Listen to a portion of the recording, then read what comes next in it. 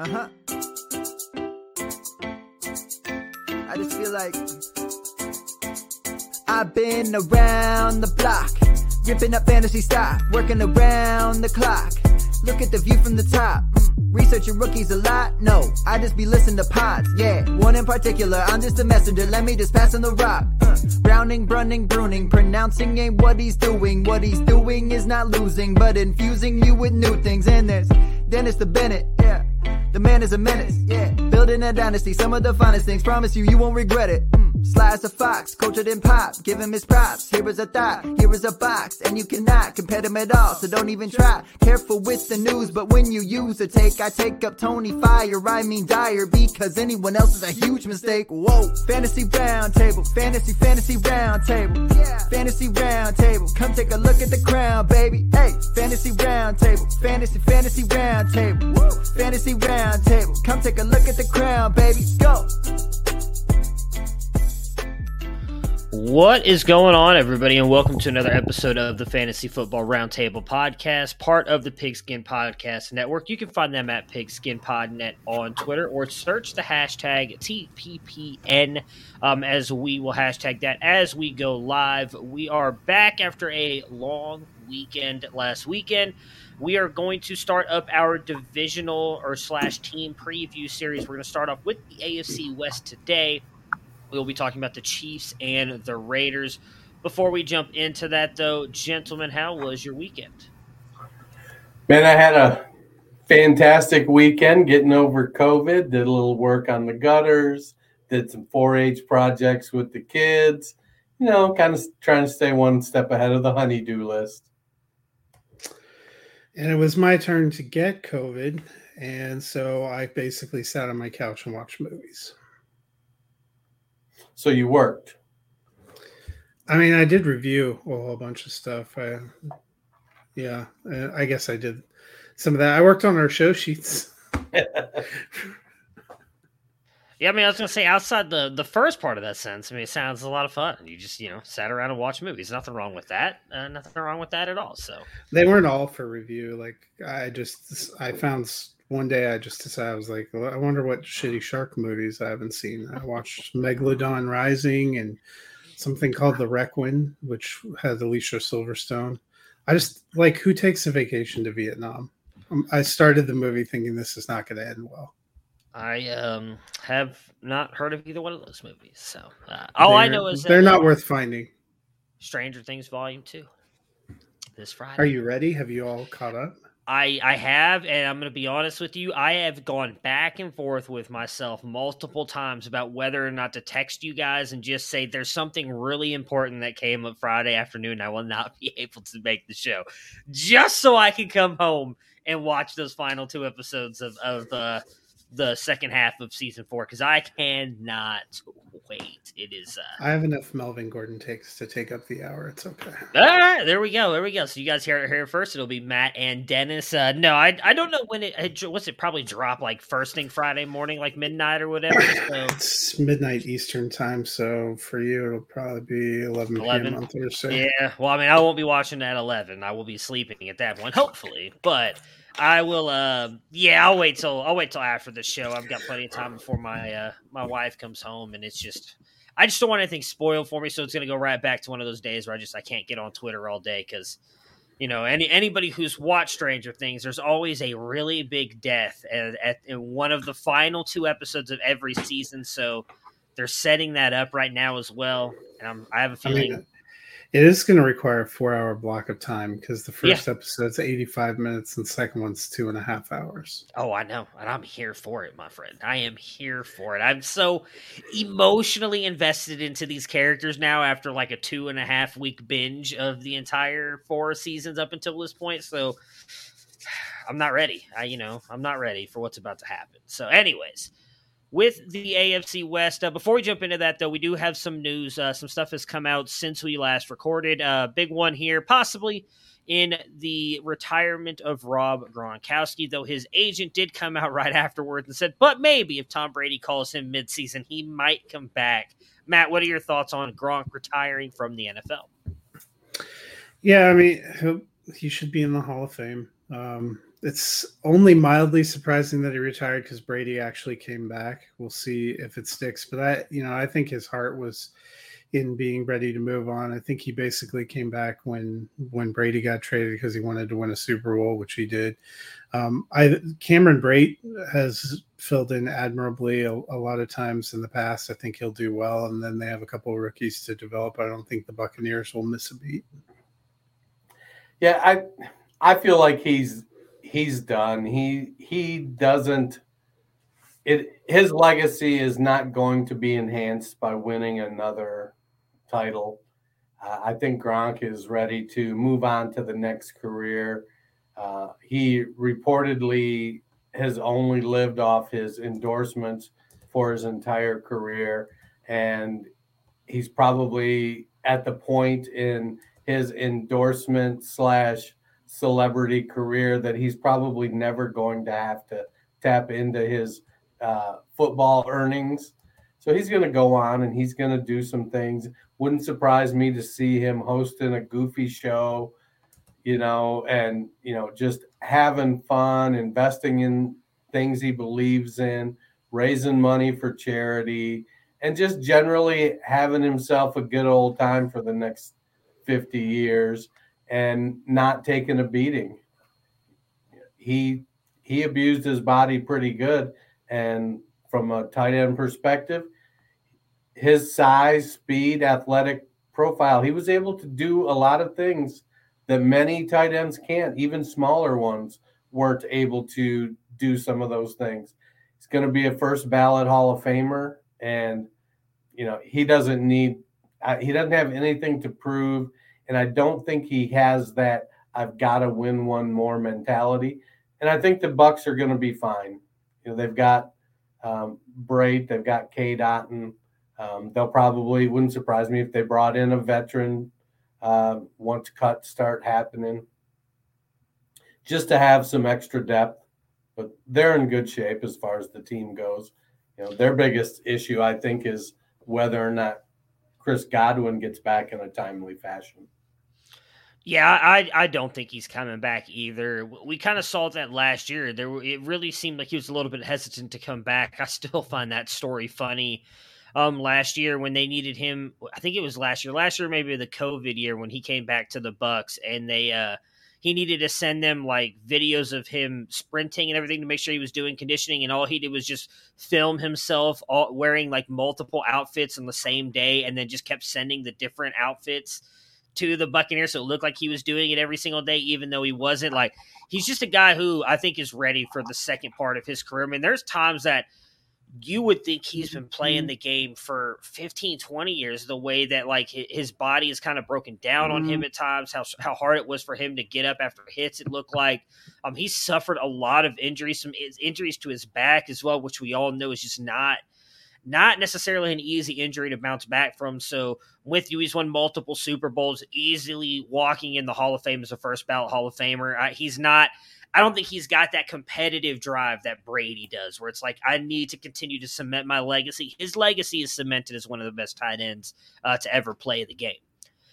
Alvin Kamara, the reports are, is likely going to get a 6-game suspension. Dennis, what does this mean for Kamara and the Saints?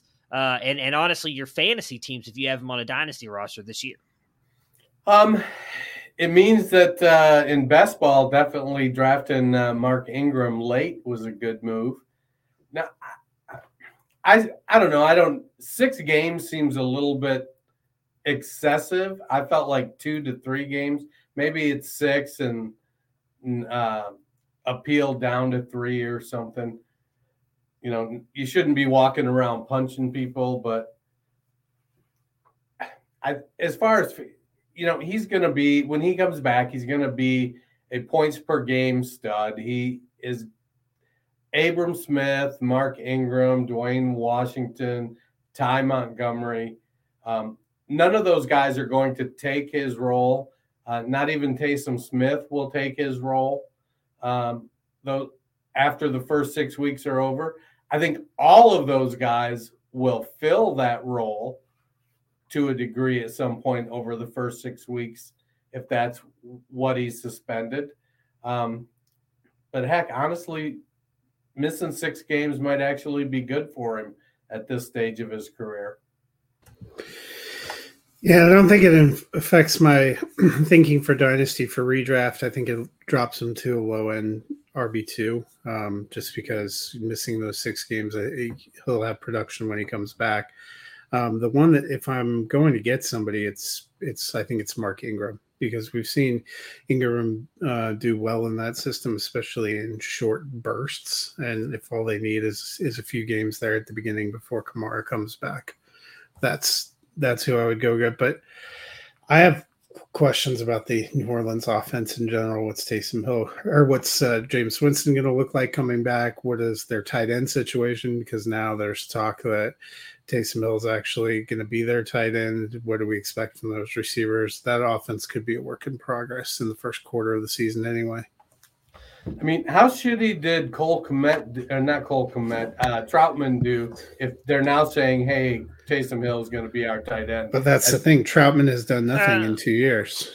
I don't even know that it's that. I think it's just he's got that contract. They can't get rid of him, so they've got to move him somewhere. I mean, he's a good blocker. He's a good rusher. He can catch the ball. I mean, I think he's going to be used. I think Troutman plays, but they maybe just didn't get what they thought they might get out of him. I still think Troutman's going to be the starting tight end. I think they're going to use Hill as more like an H-back tight end. I don't think he's going to be your traditional tight end. Again, they're kind of saddled with that contract for whether it was just they were best friends or Taysom Hill had something on Sean Payton. I don't know what it was, but he got a lot of money for not really doing a lot. So, and they're kind of saddled with that contract. I actually wouldn't be surprised if Kamara's suspension is upheld. There's a lot of rumors going around that there's a video, and that is why. And we've seen how much that matters to the NFL. If there's a video, those suspensions seem to be more strict and honestly stick.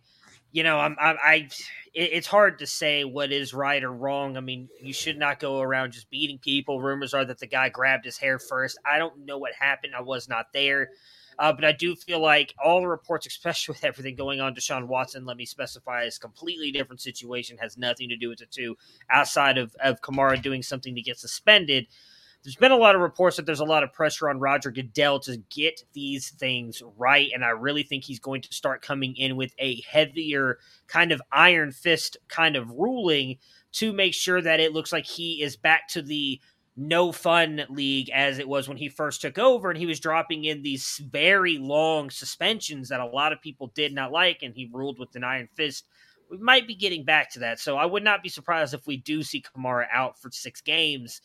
For Dynasty, I mean, that does matter. That's almost half the season now at this point. I don't know when the Saints bye week is, so I don't know if you're getting that within the suspension, but it's usually for games, suspension for games. Okay. So even if their bye is early in the season, he's going to miss 6 regardless. So yeah.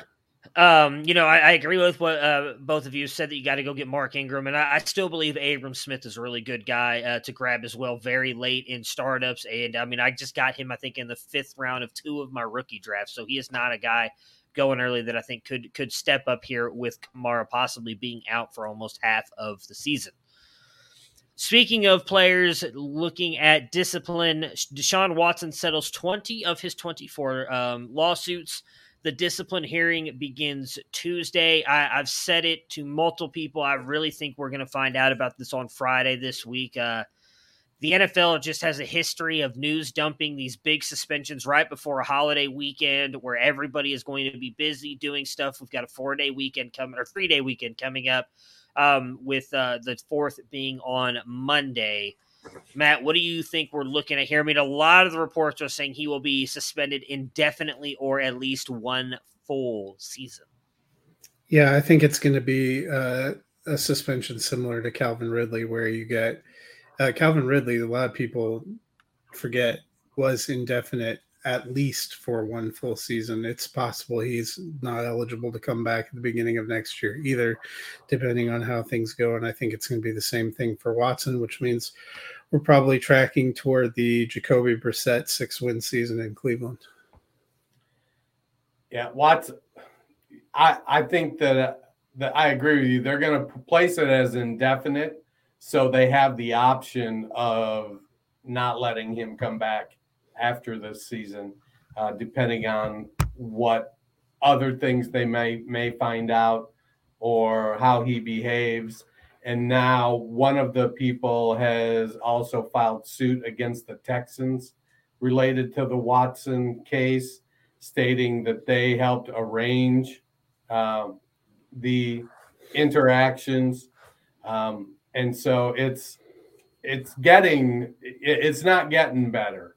It's going off the rails, and it wouldn't surprise me at this point, as it kind of picks up steam, especially in this climate, that it ends up being more than a season.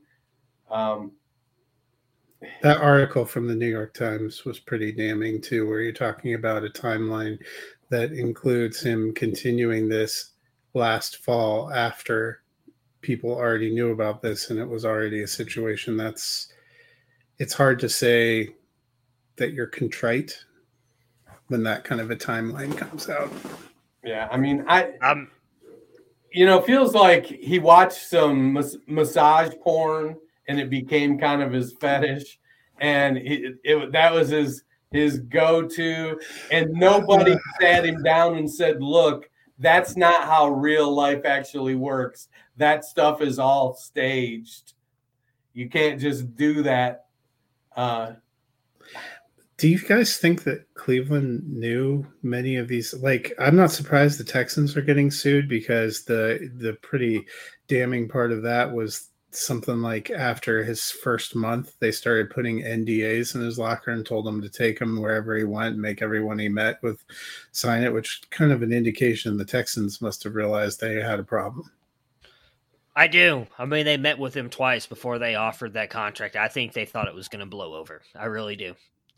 Knowing Haslam, the earliest, I don't know him on a personal level, but the things I've read about Jimmy Haslam and the way he handles his business outside of the Cleveland Browns and everything, I have no doubt in my mind that he probably thought this was all just going to blow over and be fine.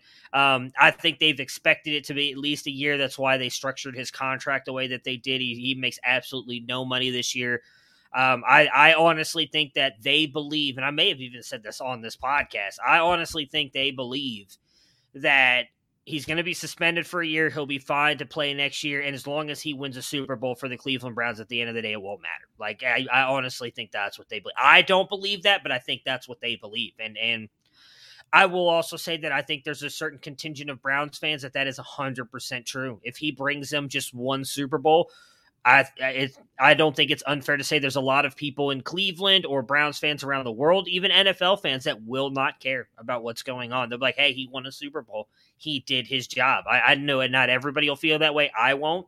But that is something that will happen. I am very torn on, because it's such a weird conversation to have. I do believe everybody deserves a second chance, but I also feel like, Dennis, you mentioned him, or Matt, you said him not being contrite. If you've listened to the dude talk for 2 minutes, he doesn't feel like he's done anything wrong. So what is he going to feel contrite about? Like, he doesn't think he's done anything wrong. He said that in, what was that, a week and a half ago, 2 weeks ago, when he was stupidly took the podium and talked and then said, I've stated all along, I've done nothing wrong. The truth will come out. I'm like, the truth's probably already come out. Like, maybe it's not 100%. Maybe it is somewhere in the middle, as they say, between what he's saying and what we're hearing from 24 plus other women, which I don't feel like all just got together and is like, hey, let's make up a story about Deshaun Watson here to get paid. I really don't think that's happening. So it's just, he clearly believes he's done nothing wrong. So I don't know why he would feel contrite about anything, because he just is that. No easy transition to the greatest quarterback that's ever played in Cleveland and the guy that absolutely got screwed by this whole situation, Baker Mayfield. It seems now that rumors are heating up. He might be heading to Seattle.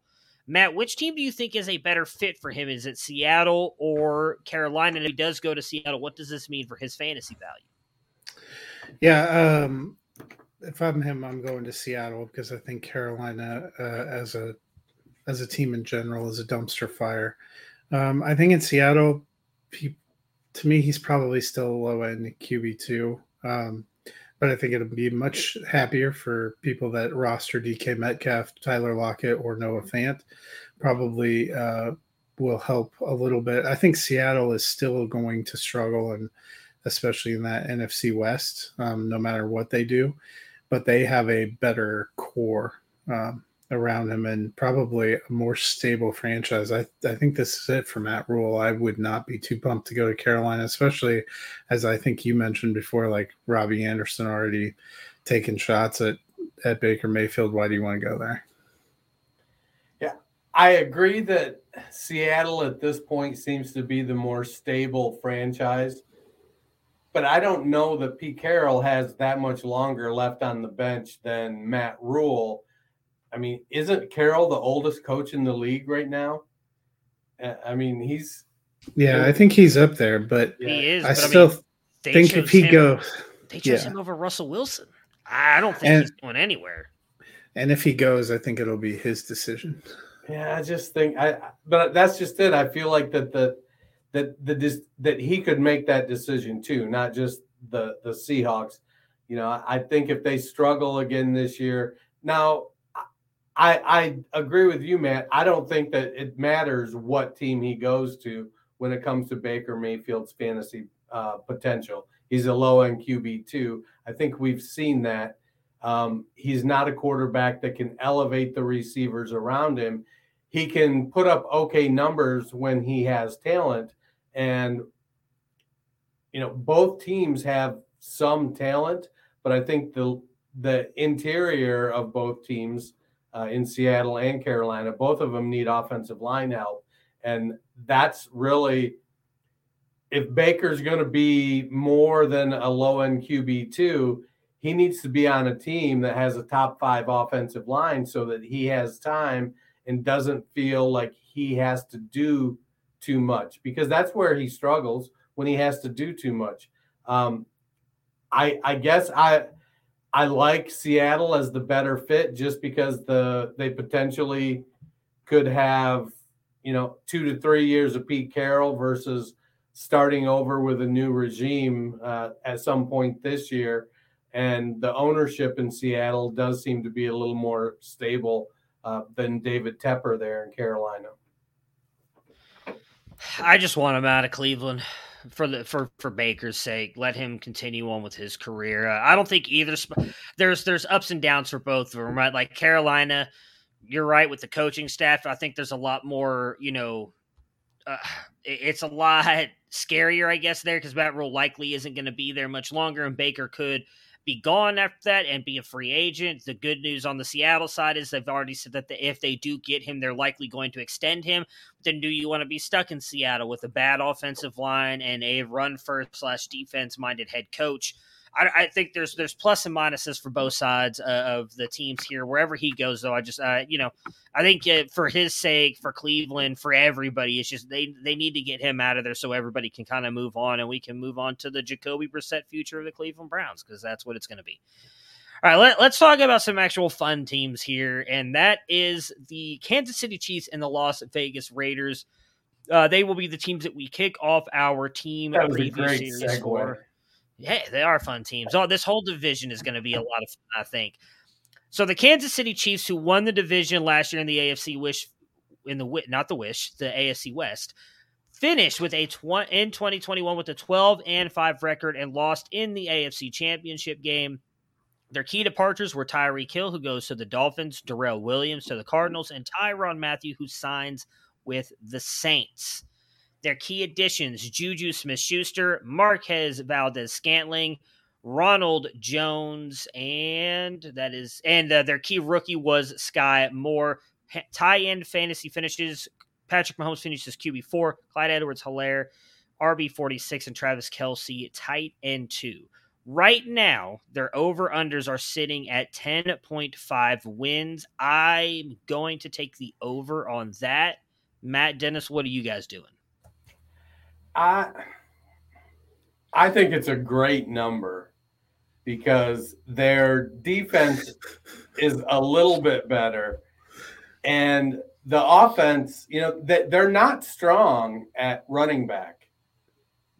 I mean, I just saw somebody gleefully pick up or gleefully pick Jerick McKinnon in a rookie/free agent draft in the 5th round. And I'm like, well, I don't know why you're picking up McKinnon. He's not doing anything in Kansas City, even with Jones and CEH not being great in front of him. And then the wide receiver, there's so many questions there. It really falls on Sky Moore has to elevate his game really quick, because I believe we know what the other guys are. We know what Juju is. We know what MVS is. And Travis Kelce's 31, 32 years old. We know what he is. He's phenomenal, but he's coming to the end of the line in the next couple of years. So it means Mahomes has to pick the team up. If they win 11 games or 12 games, it's because Mahomes wills them to. I'm going to take the over, but I think they just squeak it. Yeah, I'm taking the slight over. I think they win 11 games and make the playoffs. All right, so let's talk about their backfield. They added Ronald Jones here. Dennis just mentioned having brought back Jerick McKinnon as well. We've got Ronald Jones sitting here right now. Currently is RB 46 in this is Sleeper's ADP. Is that correct? Yes. All right, and Sleeper's ADP. June 21. 139.4 off the board here for Ronald Jones. They obviously have Clyde Edwards-Helaire still there. RB 28 off the board, ADP of 85.5. They, as I just mentioned, kept Jerick McKinnon. They also brought in rookies Isaiah Pacheco and Jerrion Ealy. Matt, what are you doing right now in redraft? And well, let's attack it from redraft first. For redraft in the Chiefs backfield. Yeah, for redraft, I probably don't want either of them, but based on the ADP, I kind of like Ronald Jones' value better. I think they're both going to end up pretty close together in their contributions. We saw Darrell Williams in a complementary role produce quite a bit.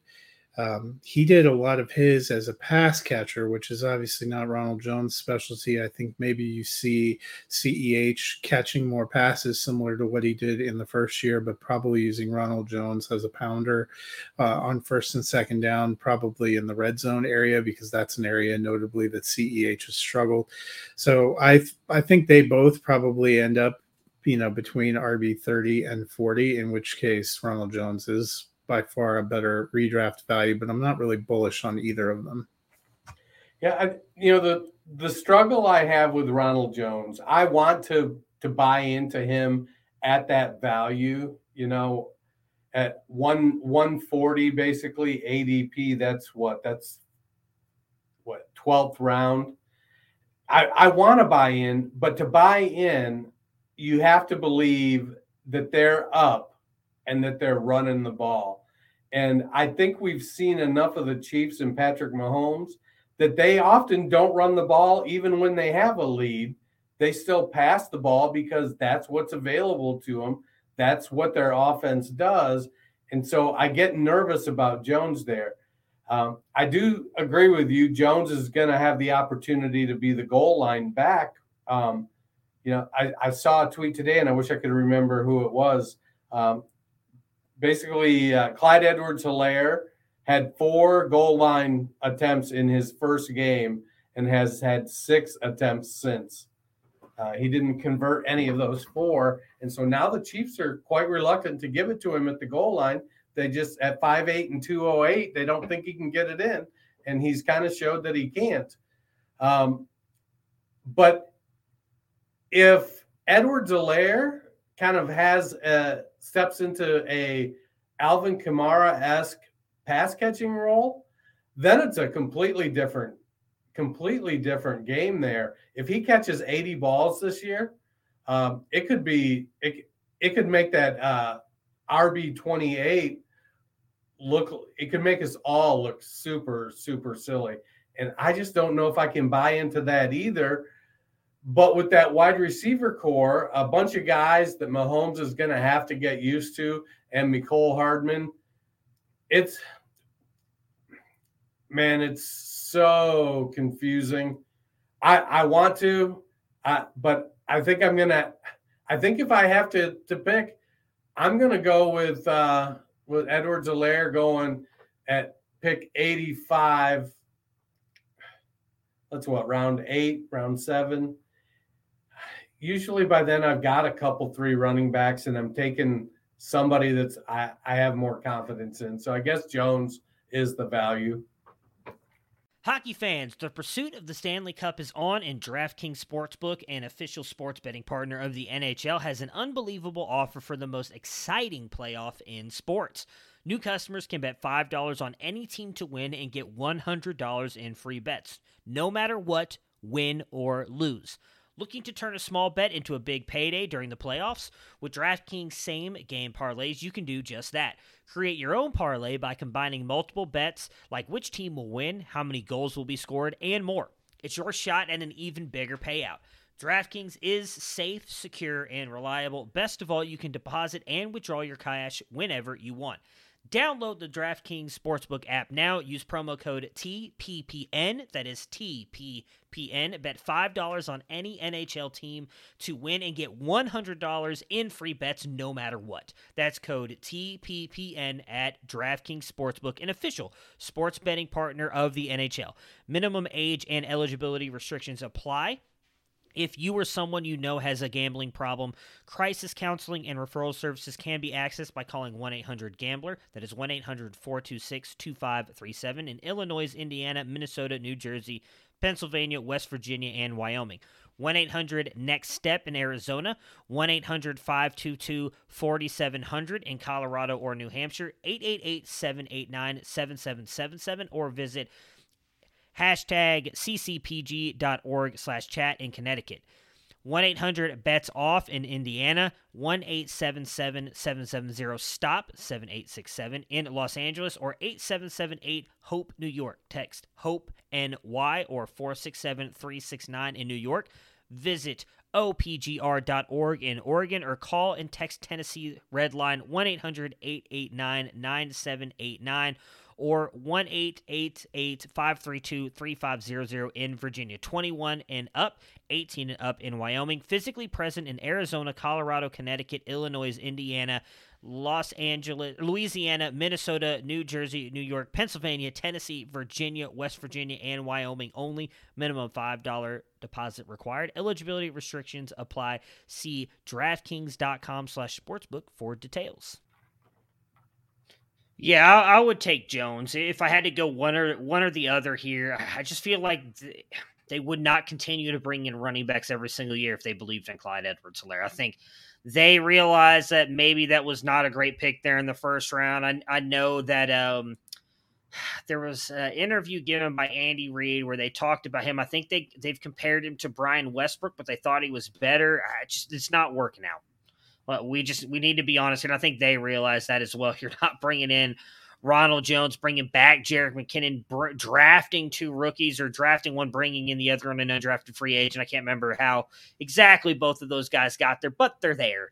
And a lot of that is just because I think they just clearly don't believe in CEH being that guy. Ronald Jones, it has shown flashes, was never really, in my opinion, allowed to kind of be the guy in Tampa Bay. If they really give him the chance to be the guy, maybe he is good. At that point, I think at his price, that's kind of baked in to that as well, being RB 46 off the board. I think there's a shot he could be better than that. So he's a guy that I would take the shot on there. Moving to the dynasty part of this, would you be willing to buy either one of them? Let's just go contender. I think it's fair to say if you're rebuilding, you don't want anything to do with Ronald Jones or CEH at this point, Dennis. But if you're a contender, what are you willing to pay to get Ronald Jones or CEH for that matter? If I'm paying to get Ronald Jones or CEH, am I really a contender? I think so. Running back depth is not a bad thing to have if you're a contender. I get it. I mean, I feel like Jones has a pretty low ceiling and an even lower floor. CEH, in PPR leagues, there could be a floor there. If I'm a contender in Dynasty, well, first off, I don't think I want to trade for either one of them until in season, until I have some idea what's going on with that team. And then likely the guy I'm going to want to trade for is going to be CEH, just because I think his opportunity share is going to be higher. I think they split the carries 65-35, and they split the pass attempts 80-20.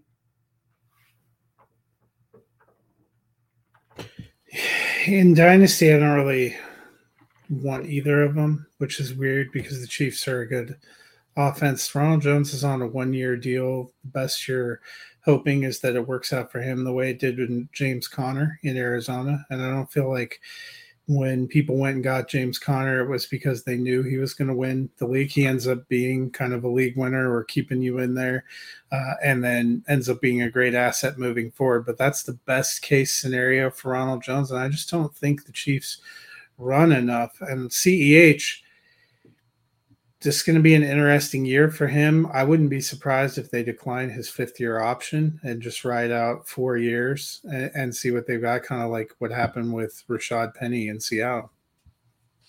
And Josh Jacobs in the Raiders, who we'll talk about here in a minute. Josh Jacobs has arguably been much more productive and didn't get the 5th-year option. The lowest fantasy scoring year he's had in points per game is RB15. Clyde Edwards-Helaire has not really come close to that. So, it's going to be very interesting. I would probably throw like a early third if possible at Ronald Jones and see if I get him. You might have to pay a second for him, but again, I think running back depth, if you're a contender, is key, and I do think he can outproduce his RB46 value. So let's talk about the wide receivers, though. They lose Tyreek Hill, a big explosive part of that offense. As I mentioned earlier, they brought in Juju Smith-Schuster, who is sitting right now as wide receiver 39 with an ADP of 106.6, and they bring in Marquez Valdes-Scantling, wide receiver 73, with an ADP of 158.8. They obviously still have players like Mecole Hardman, who is yet to really kind of break out. They also brought in Corey Coleman.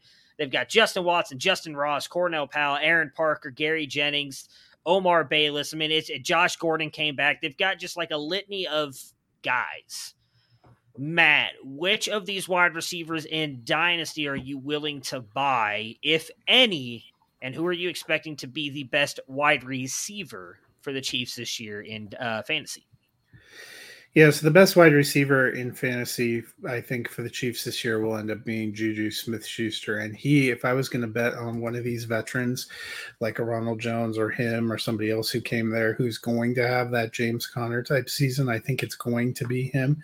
I think he'll end up getting a long-term deal either with them or somebody else. So I'm still not out on him in Dynasty. He's currently sitting as wide receiver 39 coming off the board in redraft. I think he'll finish a little bit higher. I don't think it'll be incredible, but I think he'll be a high-end wide receiver 3. MVS, I kind of feel like he is what he is, but if we're looking at Dynasty, I liked Sky Moore as a pick. My only hesitation is where I've seen him go in rookie drafts has gotten steadily higher and higher. We've kind of fallen into that Chiefs syndrome. If I could get him at the end of the first round in rookie drafts or in the second round, I'd feel good, but I've seen him go as high as 102, and that's too high for me. And I should mention, I forgot, on Sky Moore, in his startup ADP is coming off the board as wide receiver 32, so the highest of all the wide receivers for the Chiefs with an ADP of 87.6. A player we love that went to an offense that we expect to be good. Yeah, we're looking for a Deontay Johnson kind of breakout rookie year from Sky Moore, I think. Somebody that just burst onto the scene. Yeah, small school. Okay, but he's going to step in. He's got a great quarterback that's going to get the ball. But I feel like he's got to earn the trust of Mahomes. He's got to earn the trust of Andy Reid. Valdes-Scantling going at almost pick 160, I think is really, really nice value. But coming off the board in redrafts at wide receiver 73, that seems so cheap. But I feel like we know what we're going to get with him, and it's going to be a lot of that deep ball, maybe maybe a few more touchdowns than we kind of thought. But I could see Valdez-Scantling putting up 900 yards and 45 catches or something. Juju, I got to be honest. As much as I want to buy back in, I feel like there's more trouble with that knee than is let on, and it sapped a lot of the things that made him good in the slot. And I don't know if he's going to be able to bounce back and be a Jarvis Landry, Keenan Allen type of receiver on a consistent basis. And so at wide receiver 39, I'm probably going to wait and take MVS later, or even Sky Moore later than Juju. I think I'm out on Juju at that price. Yeah, I think I am too. Like when I'm looking at the ADP for a startup here in Dynasty, I mean, they're going 7 picks apart. I know we haven't seen it from Sky Moore, but I think I'd rather just take Sky Moore at this point and bet on the upside, because I think we've just seen it, especially with these wide receivers over the past couple of years. And if he just goes out there and does something, he'll hold his value. And he's already, Matt, as you just mentioned, at some rookie drafts going at 1-2, his value is so high right now as it is that if you don't see enough out of him this year, I still think you'll be able to sell him for 80 cents, 90 cents on the dollar and get back decent value for him, even if he only goes out there and does like 500 or 600 yards a season, because everyone's like, oh, well, he's a rookie. He's trying to get integrated into the system. Where Juju, I don't know what's going on with him. His contract is very incentive based, which does make me worry, as Dennis mentioned, about the possible knee injury being worse than maybe we think. Again, those NFL teams get a lot more looks at the medicals and all that stuff than we get, and Juju's not going to come out and say anything publicly. So I wonder if maybe that injury is a little bit worse than we think it is right now. I would say, if I had to have a veteran on the roster, I would bet on Juju, because I think that he will work well in that offense with Patrick Mahomes. I'd really only take a shot on MVS if it's best ball, because I just don't know I just would not feel comfortable starting him every single week, because I agree with Dennis. He may end up with 900 yards, but most of that may come in like 5 games. And I'm not going to know what 5 games it is going to be that I need to start him or whatever, because it's just, we know that he can flash and have those, 4 catches for 150 yards and 3 touchdowns. And then he can get you 2 catches for 15 and nothing. I don't know what games to start him. So for me, MVS is like the perfect best ball target, especially going that late, because you could get those massive games for him. And he's going to be put in your lineup when he is really good. Travis Kelce, I mean, there's really not much to talk about with Kelce. We know he's going to be likely a top 3 tight end. He is currently coming off the board as tight end 1 with an ADP of 17, 3 picks ahead of Mark Andrews, who many are saying could also be possibly tight end 1 this year. I mean, I just don't think there's any way that Kelce doesn't smash this year, especially with Tyreek Hill being gone. Are either one of you worried at all about Travis Kelce? No, I think Kelce is going to have a bounce back. I don't think Andrews is going to repeat as the tight end 1. I do feel like he's going to have another phenomenal season. But I do think Kelce is going to get just inundated with volume. If somebody is going to finish as the tight end 1 that's not one of those 2, I think it's going to be Kyle Pitts. But I have no issue with it, even in Dynasty right now. I think if you're trying to shore up your tight end position because you're right there and you're going to make a run for a title, I don't have any issue going out and getting Travis Kelce and even paying up for him a little bit. He is he's been the best in the business for a long time. So go get you a winner. Yeah, I mean, you have to pay up for Kelce, but he's probably going to be in for another good season. Yeah, I mean, we can save this more for Baltimore, but I do agree. I am not as high on I do not think Andrews has a shot as finishing as tight end 1 again this year. You go look at how hyper-targeted he was and the amount of yards and touchdowns he put up in the back half of the season with Tyler Huntley last year is why he jumped up to tight end 1. He was on pace to finish right around tight end 3, 4, 5 last year, and I think that continues with Lamar Jackson. Patrick Mahomes is currently QB4 right now. He is an ADP of 3.5, QB2 off the board. Just an absolute stud. I think he's probably 2-3 this year, redraft dynasty leagues. I think Herbert's probably the only one that has a case to possibly jump him at the moment. I think it's him, Mahomes, and Allen as a top 3. Do either one of you have him lower than that? I do. Oh, okay. Why do you have him at 5? For redraft? Just because I'm not sure Kansas City's pass offense is going to be quite as efficient. He was QB4 last year, and that was with Hill. I have Allen, Herbert, Lamar Jackson, and Burrow all over him. I don't think I could make a strong case for Burrow being over him, but I think I could for Lamar. Just for fun, do you guys know where Baltimore finished when it come to number of pass attempts? Like, where did they rank in number of pass attempts last season? First, second, 20th? I'm pretty sure they were toward the bottom, but I could be wrong there. I think they came up a lot. You asked this before. I looked it up. They were 9th last year in pass attempts. So I don't know how much of that is because of Tyler Huntley. And I don't know off the top of my head, I can't quantify how it might come down with losing Marquise Brown. But that's significantly higher ranking than I think we feel the Ravens do. The Ravens pass. But it could also be because they had pretty much us running the ball for them after every running back they own seemed to like tear a knee. Running backs were not great last year. All right, and we all took the slight over on the Kansas City Chiefs again, 10.5 wins. All right, so let's talk about the Las Vegas Raiders, who did squeak into the playoffs last year. They finished with a 10-7 record and lost in the wild card round. Their key departures, Marcus Mariota goes over to the Atlanta Falcons, as does Bryan Edwards in a trade. It was a trade, correct? I'm not okay. Yep. And Zay Jones goes to the Jaguars. Their key additions, they got a new head coach in Josh McDaniels. They traded for the top wide receiver in fantasy over the past couple of years, Devontae Adams.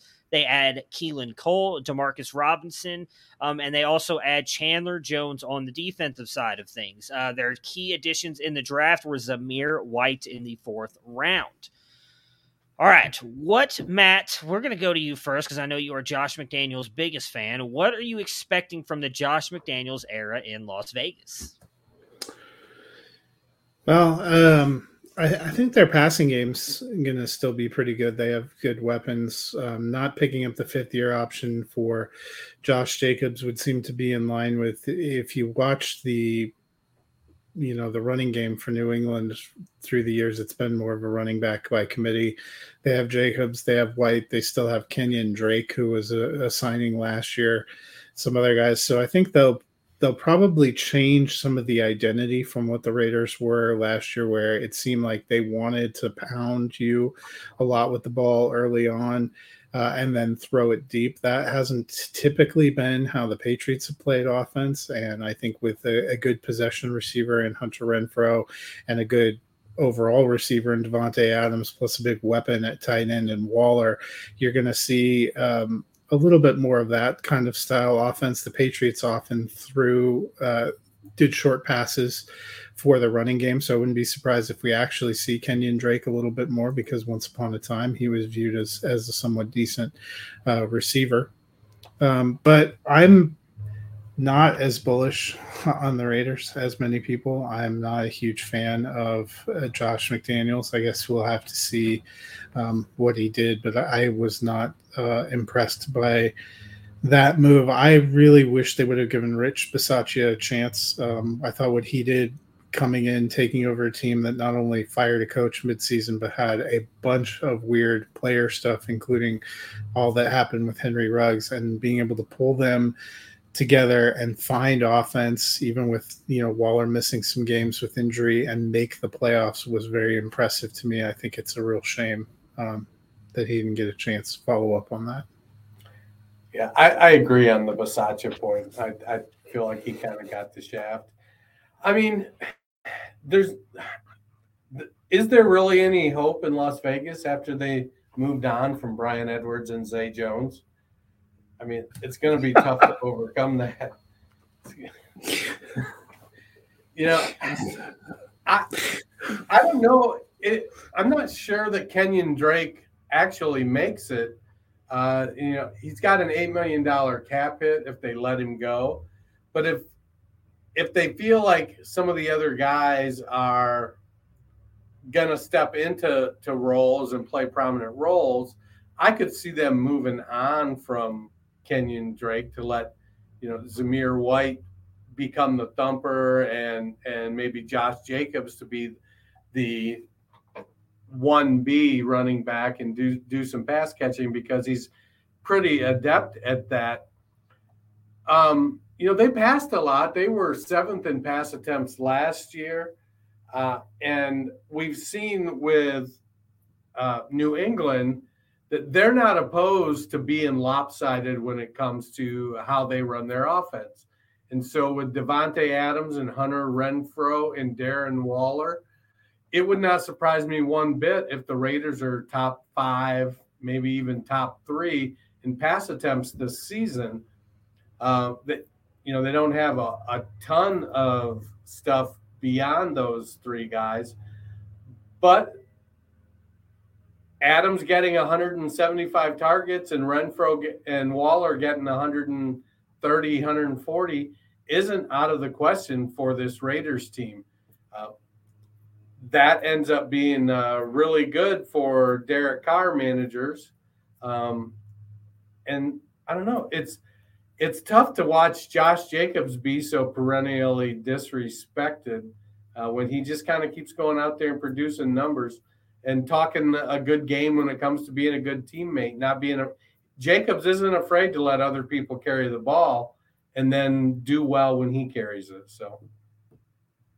Yeah, I don't know what to think of McDaniels. Like, I'm very intrigued by the hire. I agree with both of you guys said about Rich. And not even, Matt, you just mentioned what happened with Henry Ruggs and everything, but also what happened with John Gruden midseason and why they had to fire him. Like, it was a really weird season for the Raiders in their first, real season there, having fans in the stands and everything. It looked like they were going to completely implode, and he was able to turn around and get them into the playoffs. I agree, probably should have gotten at least a year to see if that happens. I mean, we do associate, many people in the NFL and fantasy circles associate Josh McDaniels with a good offense, with what he's able to do for the most part in New England, but he failed miserably as a Denver Broncos head coach for the most part. And does he bring that with him? Did he learn anything? That's, I think, the only thing we can hope at this point in getting his second chance here as a head coach with the Raiders.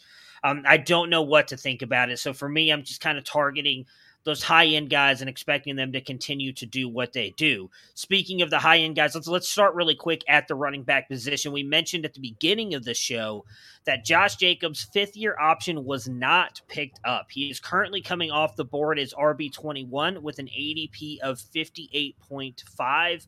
And then you've got Zamir White, the rookie, who many kind of see almost as like a Josh Jacobs clone. He's coming off the board at RB47, ADP of 201.4. So, I mean, almost 150 picks behind Josh Jacobs. Matt, if you're in a startup draft, I've probably been one of the ardent guys against Josh Jacobs. I've continually said I do not think he's that good. As I mentioned earlier, his lowest score in points per game has been RB15 in his 4-year career. Now, this will be his 3 years. This will be his 4th year. No, 5th year. Yeah, this is his 4th year. No, this is his 4th year. His 4th They season. declined his 5th year option. So for 3 seasons, I believe it was 12, 15, and 13 in points per game as an RB in fantasy. So that's pretty damn good for someone who has completely said many times that he's not that good. He's clearly showed me that is not true. He is good. Would you be willing to back him up with Zamir White in a startup draft?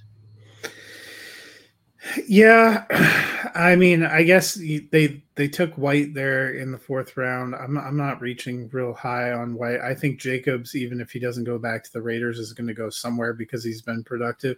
And I actually think in redraft, where he's going, RB21 feels about right for this season. I think the Raiders are still going to lean on him and run him out. I just don't know if he fits. It's interesting that Zamir White is considered to be a Josh Jacobs clone, because I was wondering if part of the reason they didn't do a 5th-year option for Jacobs is he doesn't exactly fit the mold of what McDaniels has typically tried to do with his backfield. So I also wouldn't be surprised if the Raiders go get a running back or draft more running backs and Zamir White really never turns into anything. I don't think it was an incredible investment. And that McDaniel system, whether it's been in Denver or whether it's been in New England, hasn't really been about building into a running back. Running back is a more fungible position in that system. Yeah, I'm not gonna. I mean, if I'm taking Zamir White, it's because I took Josh Jacobs and I decided I wanted to handcuff him. I don't think Jacobs is healthy. I don't think Zamir White has standalone value.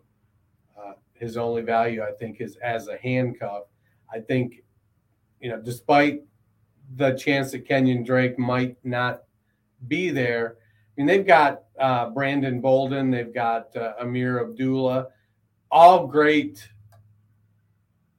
committee pieces there. And yes, White could be one of those as well, but I don't think White is, he can do some of what Jacobs does, which is, gain tough yards and run the ball well. I don't think Zamir White is near the receiver that Josh Jacobs is. But at that value, going that late, it's kind of it comes down to the handcuff strategy. There's the other people's handcuffs. There's handcuff your own backs. But I don't think Zamir White is anything more than a handcuff. Yeah, I'm kind of with you guys on that. I would be willing to take a bet on Jacobs, especially that late, considering he's continually produced as a high-end RB2 and he's going as a low-end RB2 in drafts. And I do agree with what Matt said. Like, I think he's been so productive that if the Raiders don't bring him back, he'll land somewhere and I think still be productive. I don't think it really depends on how the draft's going. I mean, that's around 16 at that point. Like, maybe I'll take a shot on Zamir White. He had one decent season with Georgia, and that was this past year. He's had 2 ACL injuries. Kenyon Drake, I just went and looked it up. I mean, he's going off the board right now as RB 55 in sleeper leagues. I couldn't find exactly what his ADP is. I'm probably looking at the wrong spot here, but coming off the board, maybe I'm looking at 225 overall. Like, problem is he wasn't even able to make it back to June minicamp with the broken ankle that he had in December. So I don't even know if betting on him. I know Dennis mentioned it earlier. He may not even make the team. I do think that's a realistic possibility. For the wide receivers here, we know that they brought in Davante Adams. He is currently still valued very highly, which I think is fair. Wide receiver 7, ADP of 23.7. You've got Hunter Renfrow, who was a top 12 asset last year, wide receiver 41, ADP of 97.8. Then you've got Keelan Cole and Demarcus Robinson, as well as, again, kind of like what we talked about with the Chiefs, just kind of like a litany of other wide receivers here, probably that don't mean anything in Tyron Johnson, Mac Hollins, Dylan Stoner, or is it? Yeah, it is Dylan Stoner. Okay. Dennis, where are you going with these wide receivers? Are you still betting on Davante Adams? And if so, what do you expect his impact to be this year for the Raiders? Well, there's a reason you're looking at the sheet and not seeing any ADP for those wide receivers. It's because they didn't show up on Sleeper's ADP because they're going that late. I like Adams. His redraft ADP is at 24, wide receiver 7. I don't think I've seen him go late second round. That feels that feels a little bit late, but apparently that's where some people are picking him. His dynasty ADP is 4 picks after that. So, I mean, I get it. He's almost 30. But I feel like, man, he's got what he does and how he plays. I just feel like he brings so much to the game, and he's going to get the volume over the next 2 to 3 years. He's definitely a high draft pick. I guess 24 isn't terrible, but I could see taking him, 6 to 8 picks sooner than that. He's going to produce. And so unless you're somebody who just doesn't think Derek Carr can produce a high-end receiver, regardless of how good a buddy he is with Davante Adams, then I don't think you take him there. But I'm okay taking – if I'm trying to build a team and I want to win now, I'm okay taking Davante Adams the end of the second round. Yeah, so despite all the problems they had last year, Derek Carr was QB 13 and Hunter Renfrow was wide receiver 10. It's a matter of people not looking at the personnel and looking at the coach.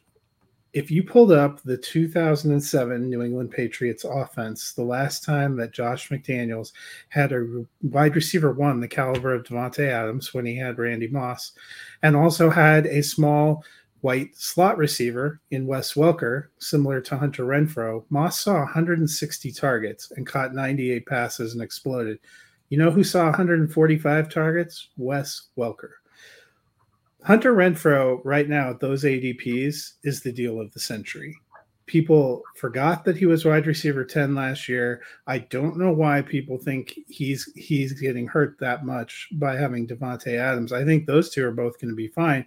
The one that I suspect takes a slight step back is Darren Waller, who right now he's listed at tight end 5. When I was doing my pass, had him down in the 7 or 8 range. We already saw him start to take a back seat to Renfrow in the way they were playing ball last year, where he finished as tight end 17. Carr can easily finish as a low-end QB1 with this kind of offense. They throw to run, and before anybody goes crazy and says New England didn't have a running back, in 2007, they had Lawrence Maroney back there. He got 185 carries in 13 games. He was pounding the ball. That he was not exactly a graceful running back. That was a year where they had both a pounding kind of style running back that they have in Josh Jacobs and those two kind of receivers. Plus, they managed to find 75 targets for Dante Stallworth, 50 for Jabbar Gaffney, and 49 for Ben Coates. I think there's one of those other receivers that's going to be relevant. You probably will see Waller get in the 80 to 90 target range. And I think both those receivers are going to get a lot of targets. Their passing offense is going to be great. I may not believe in the Raiders, but I believe in that. Yeah, I'm all in on Adams and Renfrow too. I didn't know about the stats that you just gave, and I appreciate you doing that because it just helps bolster my point as well. Be agreeing with you because, I get it. Davante Adams is going to turn 30 this year. His birthday is, I believe, December. It's December something. So he'll turn 30 this year, and many people start to fade wide receivers at that point. I just don't. I think his game and what he does well is not that of a speed wide receiver. He is such a great nuanced route runner that I think he can continue to age well, almost like a Larry Fitzgerald type wide receiver. I think he's going to be fine. And I'm with you on Hunter Renfrow. Like, that chemistry between him and Carr doesn't just go away just because Davante Adams showed up. I think that Waller is the one who takes a big step back here. I have met at tight end 10 actually in my rank, so I'm fairly close to you. I think if I had to guess, Adams is probably a wide receiver 1 and Renfrow probably a wide receiver 2, but I would not be surprised if he finishes right around the wide receiver 15 range. Like, I'm all in on both of those guys this year, and I'm with you. The ADP value screams at Hunter Renfrow going at wide receiver 41. Like, I'd be willing – you don't do it because he's going off the board at 97.8, but I'd be willing to take him as a wide receiver 20 something off the board because I still think you're getting a value there. Like, it's insane. And I'm going to be honest, I would take Davante Adams as wide receiver 2 or 3 off the board. I'm not waiting until wide receiver 7. Like, I get the love for Jamar Chase and Justin Jefferson. And if you want to take both of them over Davante, fine, but that's it. That's all I'm taking over Davante Adams. I don't care that he's about to be 30 years old. The dude has been an absolute rock star since he's kind of broken out in his third year there. And I think he would have broken out earlier had he not gotten that injury. So Dennis, you know where Matt and I stand on Darren Waller, who is coming off the board at tight end 5 with an ADP of 45.8. Where do you stand with him? Well, I think Waller is still going to get his. I do feel like the passing game is going to be a three-headed monster. But we saw last year some inconsistency creep into Waller's game, and I think we'll see more of that. There will be some big games. There will be some Amari Cooper disappearance games. I like tight end 7. I think that's kind of where I feel like I have him in my first sort of pass at rankings is around tight end 7. But we've seen him produce and we've seen him get open. And because of his ability to be a mismatch, I think he may present more of a deep threat than either Renfrow or Adams because of his ability to run and how big he is. Adams wasn't necessarily known for his deep game, and neither is Renfrow. So there is. It wouldn't surprise me if we saw a high water mark yards per reception, yards per target for Darren Waller this year, which naturally comes with a increase in inefficiency. So his catch rate may come down some, but I still think he's going to produce. And that tight end, like the top tier of tight ends is probably 1 or 2 tight ends bigger than it has been in the past. So I think it's probably 7, and I think Waller is at the end of it now. All right, last but not least here for the Raiders before we talk about their over-under, Derek Carr, he is coming off the board as QB 16 with an ADP of 35.6. Matt, you kind of mentioned where he's finished recently and what that offense looked like. Granted, Tom Brady, when Josh McDaniels did that, but still was very productive. What are your thoughts on Derek Carr this year and moving forward?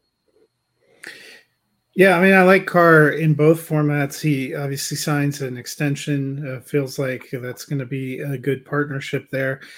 I think he's a low-end QB1, high-end QB2, right about where he's been, anywhere between 11 and 15. Yeah, that's a comfortable spot for him. I mean, the Raiders last year were 7th in pass attempts, 6th in pass yards. What Carr has to do is improve his touchdowns. He only threw 23 touchdowns on that volume, and that's really where I think someone like Davante Adams helps, is going to be in the touchdown. So I think Carr hits 30 touchdowns this year, and because of the increase in touchdowns, I think that moves him up from the mid to low teens into the somewhere between 9 and 12 probably. Yeah, I'm right there with you. I think I think he's between 9 and 14. So you could possibly get that QB1 season, but high-end QB2, I think, especially adding Davante Adams, will be very interesting for this team. Right, their over-under is set at 8.5 wins. They finished with, I believe, 10 last year, right? Yeah, 10-7. So, Matt, you taking the over or the under on the Raiders win total? I'm taking the under. I don't think they make the playoffs. Yeah, I think they're no better than 3rd in their division, possibly even 4th. And I think they're going to be under the 8.5. I feel like 8's the perfect number, so I'm going to take the under there just because that division's just so good. I really don't know how it's going to – I think the Chargers are going to win that division. I don't know how the rest of the division shakes out. So that's kind of where I am with them. Speaking of the Chargers, them and the Broncos will be the two teams we talk about on Friday. It will be, I'm just letting everybody know, a quick episode now because your boy is wanting to get on to Stranger Things, so I'll be giving some one-word answers. Hopefully no real big news comes out between then and now. Everybody enjoy the next couple days as we head toward July 4th weekend, and we will talk to you guys again on Friday. Prepare for glory! I don't know if you got your popcorn ready. Do you got your popcorn ready? I came out the womb, I was ready. And he's hit the end zone for an unbelievable touchdown. I would be honored if you played football for this team. Throw it up above his head. They can't jump with me. Golly! Oh, they tackle him at the 40.